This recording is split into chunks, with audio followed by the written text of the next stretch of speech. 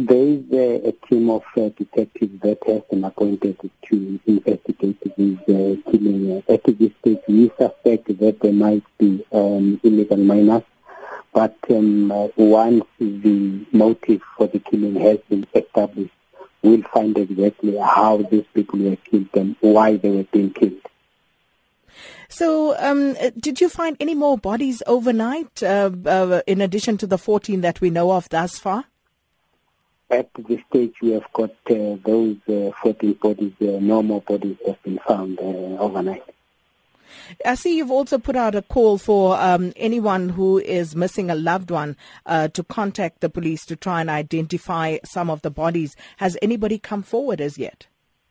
At this stage, nobody has come forward, but we believe that maybe the relatives of these victims will be coming forward. But we are also appealing to the members of the public who might have information about the motive for these killings to come forward. All the information that may lead to the arrest of the suspects will be rewarded.